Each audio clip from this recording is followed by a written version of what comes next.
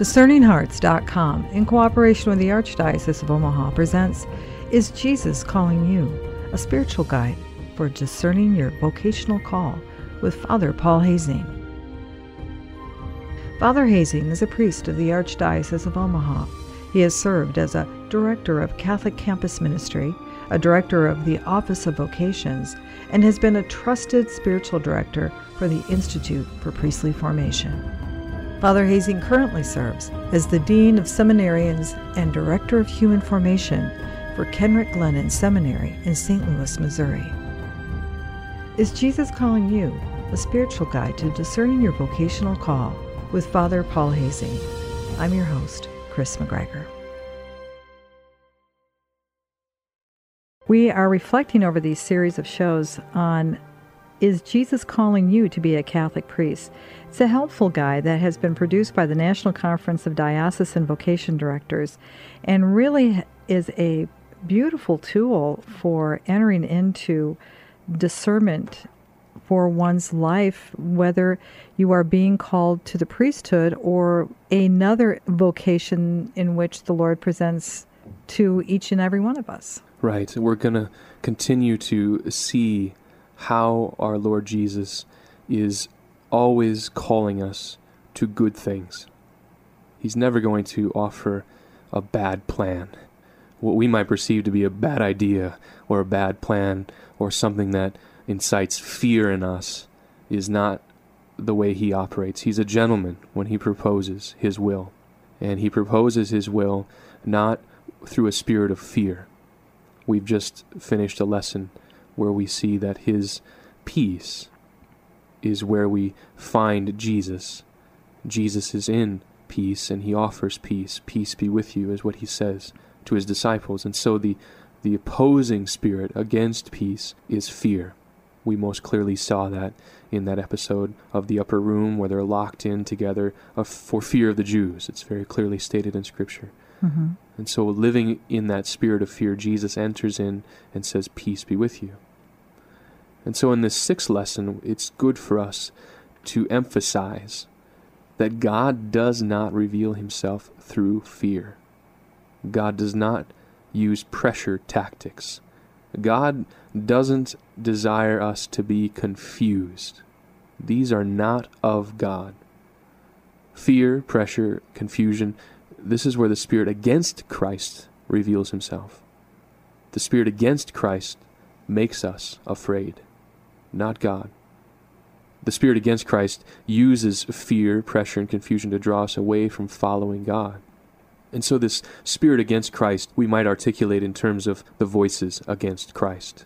And there are four voices that we're paying attention to, we're being attentive to in this whole exercise of discernment. If you want to distill it down to the voice of Christ himself, we've established his voice should incite peace. Mm-hmm. His voice should incite clarity and not confusion. His voice should bring some freedom and not pressure, a sense of freedom. That's the voice of God, the voice of Christ. The other voice out there is the voice of the world, the voice of ideologies, the voice of those elements of the world that are all around us in billboards, advertisements, radio, books, magazines. It's the voice of the world that we kind of get by osmosis, and there it is, at work in our hearts.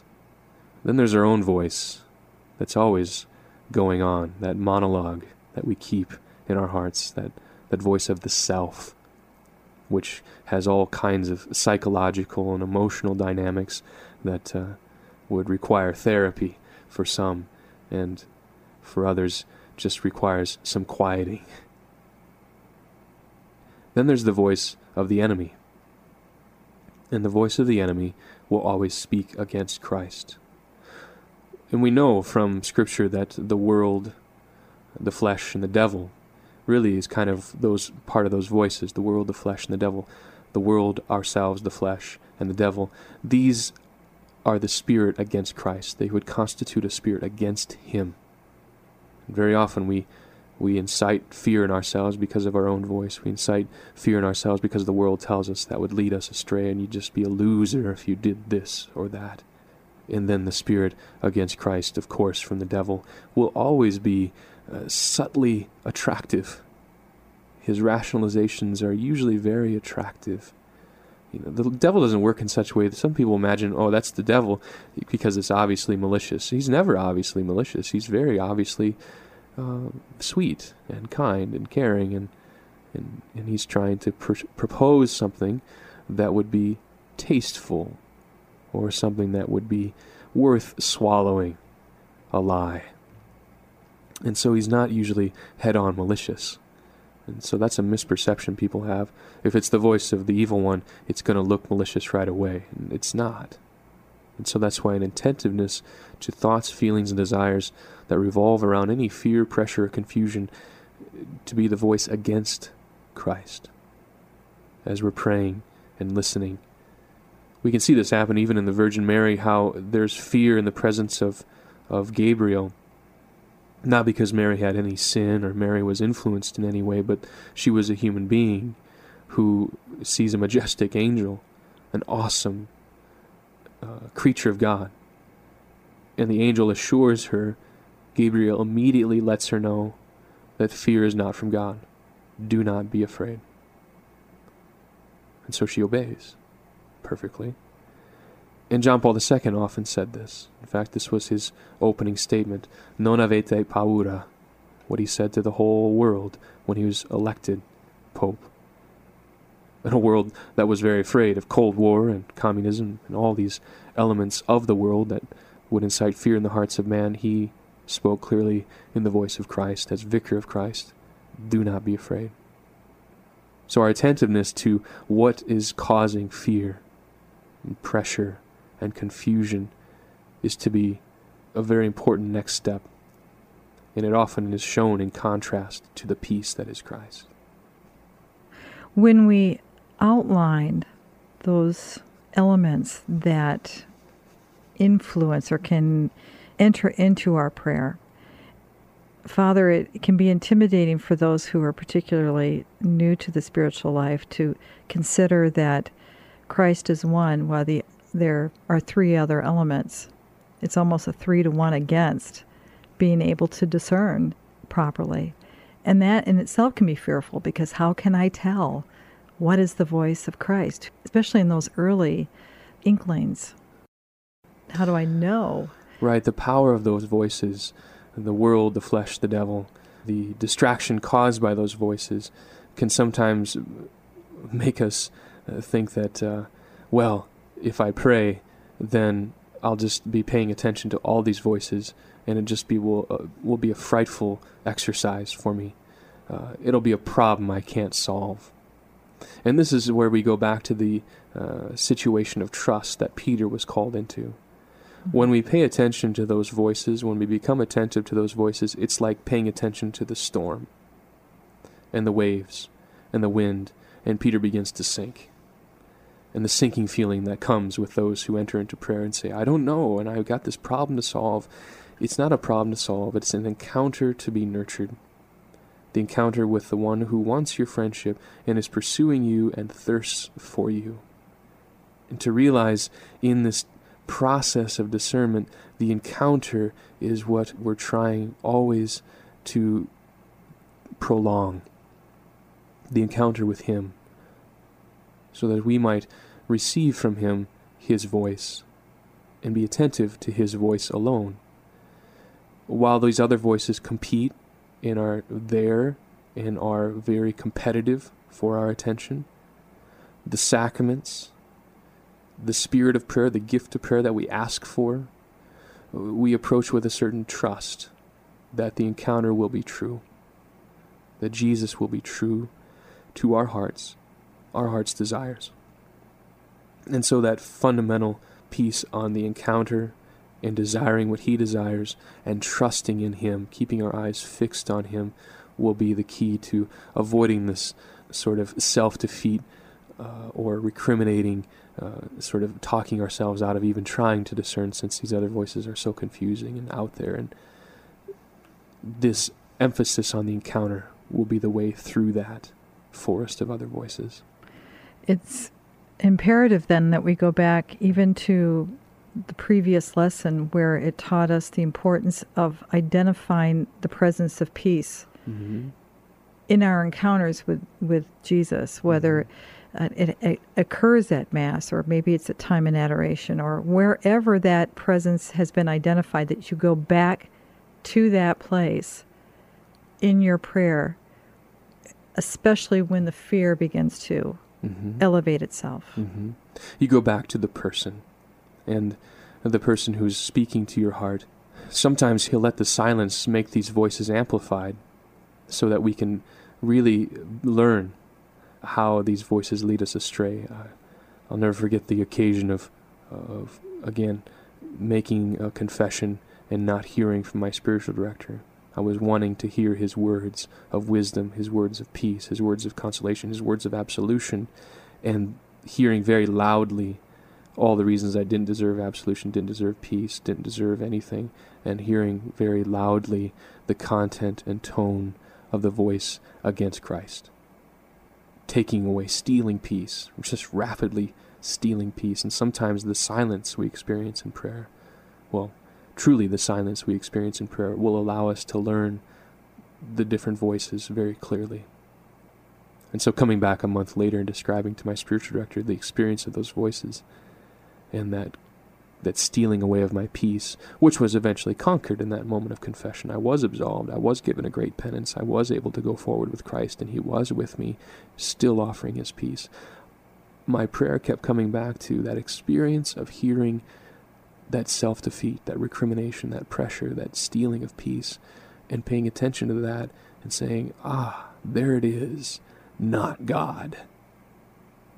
And so that learning that happens in our friendship is a learning that will always be happening, because there always will be voices trying to steal the peace from us. And we'll have to pay attention to the content and tone of that voice, that spirit against Christ. Not God. And turn to the one who is God. This is one of those classic moments that really requires us to go back to the 3 points: the be aware, to understand, and then to take action. And maybe in this particular action is you just keep moving forward. You keep praying. You have to keep praying. And this is a very important rule in Ignatius's exercises, especially when we're experiencing desolation or what seems to be the triumph of these other voices in our life, and the experience of not having peace, desolation. Change nothing in your prayer life. If you're praying, and you have been praying, and you have a prayer life that's consistent, half an hour a day, you have the rosary, you have the Mass, it's integrated into your life, to stay with that, to not lose that, to keep praying is the action against that spirit, against Christ. We'll have that sinking sensation like Peter, but when we keep our eyes on him, on Jesus, our focusing on him is that act of trust, which allows us to continue to receive from him that spirit of peace. And again, God allows this so that we can grow and we become stronger, because now we can identify that voice that instills fear. And it can't conquer us anymore. We don't have to be afraid of it, because we know what it is. We see it, we're aware of it, we understand it. And since the vocation is always received in love, it's going to lead to an action of love. And so you mentioned this awareness, this understanding leads to an action, the action of responding in love from him who is love. So the example given in this particular lesson, where a young man, he's named Patrick in this episode, was experiencing a desire to discern the priesthood, a desire to follow Christ as a priest, because he had two brothers who were priests. And so he enters the seminary, and he had many of the same attributes of his brothers, and brothers will be brothers, and so there's a similarity there. And he entered the seminary, and while in the seminary, he begins to experience a great deal of peace around marriage, a great deal of desire which led to peace in his heart about marriage. And at first he was distressed, but then he said, well, this is natural. And so he pursued further with his spiritual director and prayer this experience of peace around the desire for marriage. And then he began to experience a great deal of fear and pressure and confusion about possibly leaving the seminary. And he was then bringing this to discernment, bringing this into prayer, bringing this into a spiritual director, and realized that the pressure, the fear, and the confusion about staying into seminary just so he would be able to keep his family happy for all these reasons that were coming to mind that were not of God, he was allowed then to rest in the peace of, sacramental marriage is very beautiful. Of course, while in seminary, he's not dating, he's not experimenting, but he's simply experiencing in his heart, in his encounter with Christ, a great draw to the beauty of sacramental marriage, and Christ is giving him peace there in a very consistent way. Over the course of time, over the course of his friendship, over the course of his consistent encounter with and in Christ, he eventually left the seminary joyfully and now has 4 children and teaches at a Catholic high school. He got that human formation. It was a win-win. Nothing was lost. Right. But the peace was found in that attentiveness to where Christ was leading him, and when he experienced that fear and confusion and pressure to stay in seminary just for the sake of pursuing priesthood so he could be like his brothers, this was not of God. And so his director allowed him to learn that desires came to him in the midst of pressure and fear were not from God, were to be resisted, and he could take that action of following his will into marriage. Freedom, peace, clarity, the opposite of the spirit against Christ. Lesson 7 begins with a situation that I think, whether you're trying to discern your vocation in the priesthood or just about any decision in life, that many of us in Christian spirituality encounter, we want a sign. We ask God, if I'm supposed to do this, give me a sign. It is a constant refrain, the sign from God that I'll be a priest, the sign from God that I'll be married. What the author has done in these lessons is put this episode of Patrick and seamlessly go into this 7th lesson, which says God's will is found in your will when you are in Christ. And so there's no need to be looking for external signs, documents, signed emails from God. It's not something that comes from the outside. It comes from within the heart and its stirrings. When we're in Christ, when we're resting in Christ, when we're anchored in His peace, when we're trusting in Him, desiring what He desires, consistently encountering Him in prayer and sacraments, when we're in Christ, then our will reveal God's will. So we can see how these lessons are leading steadily from encounter, desire, trust in all things, taking time, receiving peace, and then seeing how our thoughts, feelings, desires really do lead to fulfillment of God's will. There was an example given in this lesson, it's a great example. A spiritual director, we'll call him Father James. He's been in the seminary for decades. He's asked the $1 million question: how does a man know if God has chosen him to be a priest? And the spiritual director, Father James, insightfully responded, "This is a mystery. So I do not know the full answer to that question. However, I do know this." And this is very important. Underline it, highlight it. In the 7th lesson, if God wants a man to be a priest, then at some point God must make that man think about being a priest. In other words, the spiritual director, Father James, is saying that God will reveal His will through the man's thoughts. God's signs are found in the seminarian's thoughts. Thoughts, feelings, and desires one has within the experience of peace and the stillness of the presence of Christ, these are part of God's will. These are God's thoughts, feelings, and desires for us, giving us that light to take the next step. This is how God reveals what He wants, His will of us and for us. It's when we experience in Christ our own thoughts, feelings, desires, leading us into His will. The examples that he uses are really quite compelling, actually. They are common experiences, aren't they? As I've mentioned at the beginning, the author of these lessons is a fellow who grew up on a farm in North Dakota. And what do they have available in North Dakota? The same spiritual the same spiritual offerings that the church offers to every person everywhere in the world. Regular confession, the sacraments, the Eucharist, and men of prayer, priests around him in his life, and a family, a healthy family. And so it's out of that background, it's out of that, out of those tools that we see you don't need to have a whole set of counselors and a whole set of spiritual advisors. The vocation can be very simply discovered and very simply received in the most remote places where the church is found. The church will always offer to her faithful what the faithful need to discern. So sometimes people think they're at a disadvantage being far away from, the cathedral, or they're at a disadvantage being far away from the big city, or they don't know where a seminary is, so they must be at a disadvantage. No, Christ's Spirit is always at work in the hearts of every person wherever they are. And so the very realistic examples come from that background of a simple life which is offered to everyone.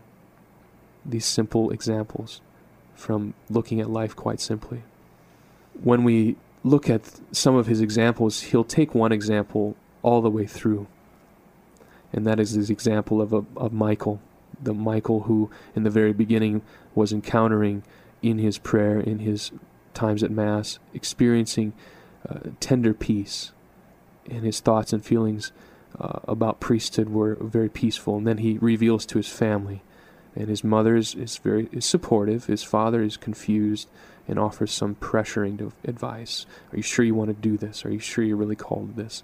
Some confusing advice, asking confusing and difficult questions. And so this Michael, he brings up again in this particular lesson to emphasize how Michael's thoughts, feelings, and desires lead him to do the will of God, because he's entering into Christ through those sacraments, through prayer, and he can trust that.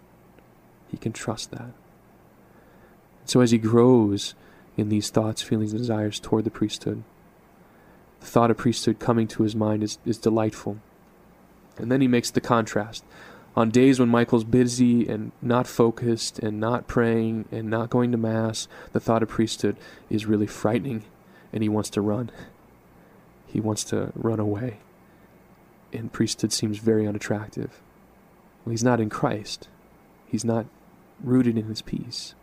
He's not encountering him, and those thoughts, feelings, desires are not part of that encounter. They're going away from Christ. As long as he's in Christ, and it's still possible that he may be called to marriage, as Patrick was in his other example, but he uses Michael consistently throughout these lessons to see how the lessons unfold in one person, but then gives these other little lessons that allow us to savor the particular message of the lesson. And he does it again here. He offers another fellow by the name of Andrew. Mm-hmm. Andrew's a senior in college. He's been thinking about the priesthood for several years, but recently the thoughts have become much stronger and more long-lasting. So after Mass one day at the university, the Newman Center at the university, he told the priest, he gives the name Father Andrew. By the way, all these names given in the booklet are protected. They're not the names of the actual persons, although we could probably guess on some of them.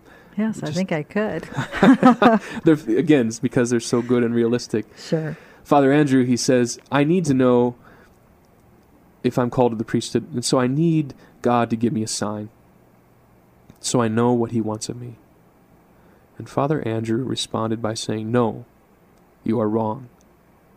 You need God to give you faith to see the signs he is already giving you.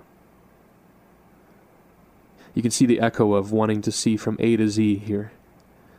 You can see the lack of trust in that question. You can see the demand for Christ to do something which he's already doing, but he isn't seeing.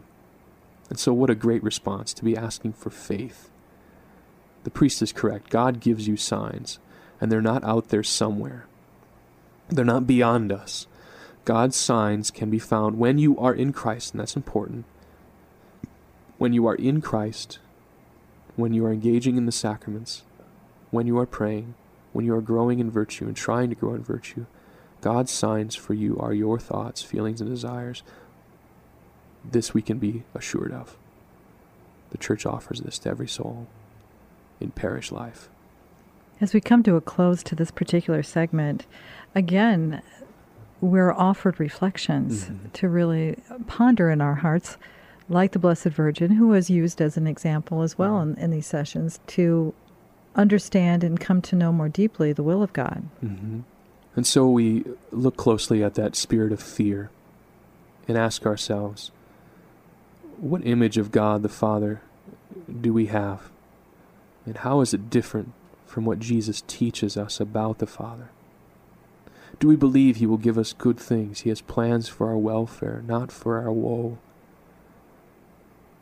And so if we have fear, where does fear drive your relationship with the Father? Recall your latest experience of peace, stillness, clarity, and gratitude in God, and believe that that is how the Father draws you. And so in that seventh lesson, in paying attention to our thoughts, feelings, and desires, when in Christ, discovering God's will, that way we can ask, in particular, does the thought of priesthood come into your thoughts, feelings, and desires when you are experiencing the peaceful presence of God? And since this booklet can be translated because the lessons are universal for discernment, we could ask, does the thought of marriage come into your thoughts, feelings, desires when you are experiencing the peaceful presence of God? Does the thought of becoming a missionary? Does the thought of becoming a teacher? Does our thoughts will reveal God's will for us when we are in Christ and consistently encountering Him, desiring what He desires, and trusting in His presence, keeping our eyes fixed upon Him. Let us pray. My Lord and my God, take from me everything that distances me from You. Take from me that spirit of fear. My Lord and my God, give me everything that brings me closer to You. Give me Your peace. My Lord and my God, detach me from myself to give my all to You. Lord Jesus, grant that we may trust You, focus upon You, and not be disturbed by these other voices that may compete against Yours. Grant that we may trust our encounter with You and live in Your presence forever. We ask Your blessing, the blessing of Almighty God, the Father, the Son, and the Holy Spirit. Amen. Amen. You've been listening to Is Jesus Calling You? With Father Paul Hazing. This series is based on Is Jesus Calling You to be a Catholic Priest? A Helpful Guide, published by the National Conference of Diocesan Vocation Directors. To hear and or download this episode, or to learn more about what you've heard, go to discerninghearts.com. This has been a production of discerninghearts.com in cooperation with the Archdiocese of Omaha. I'm your host, Chris McGregor. Join me next time for Is Jesus Calling You? With Father Paul Hazing.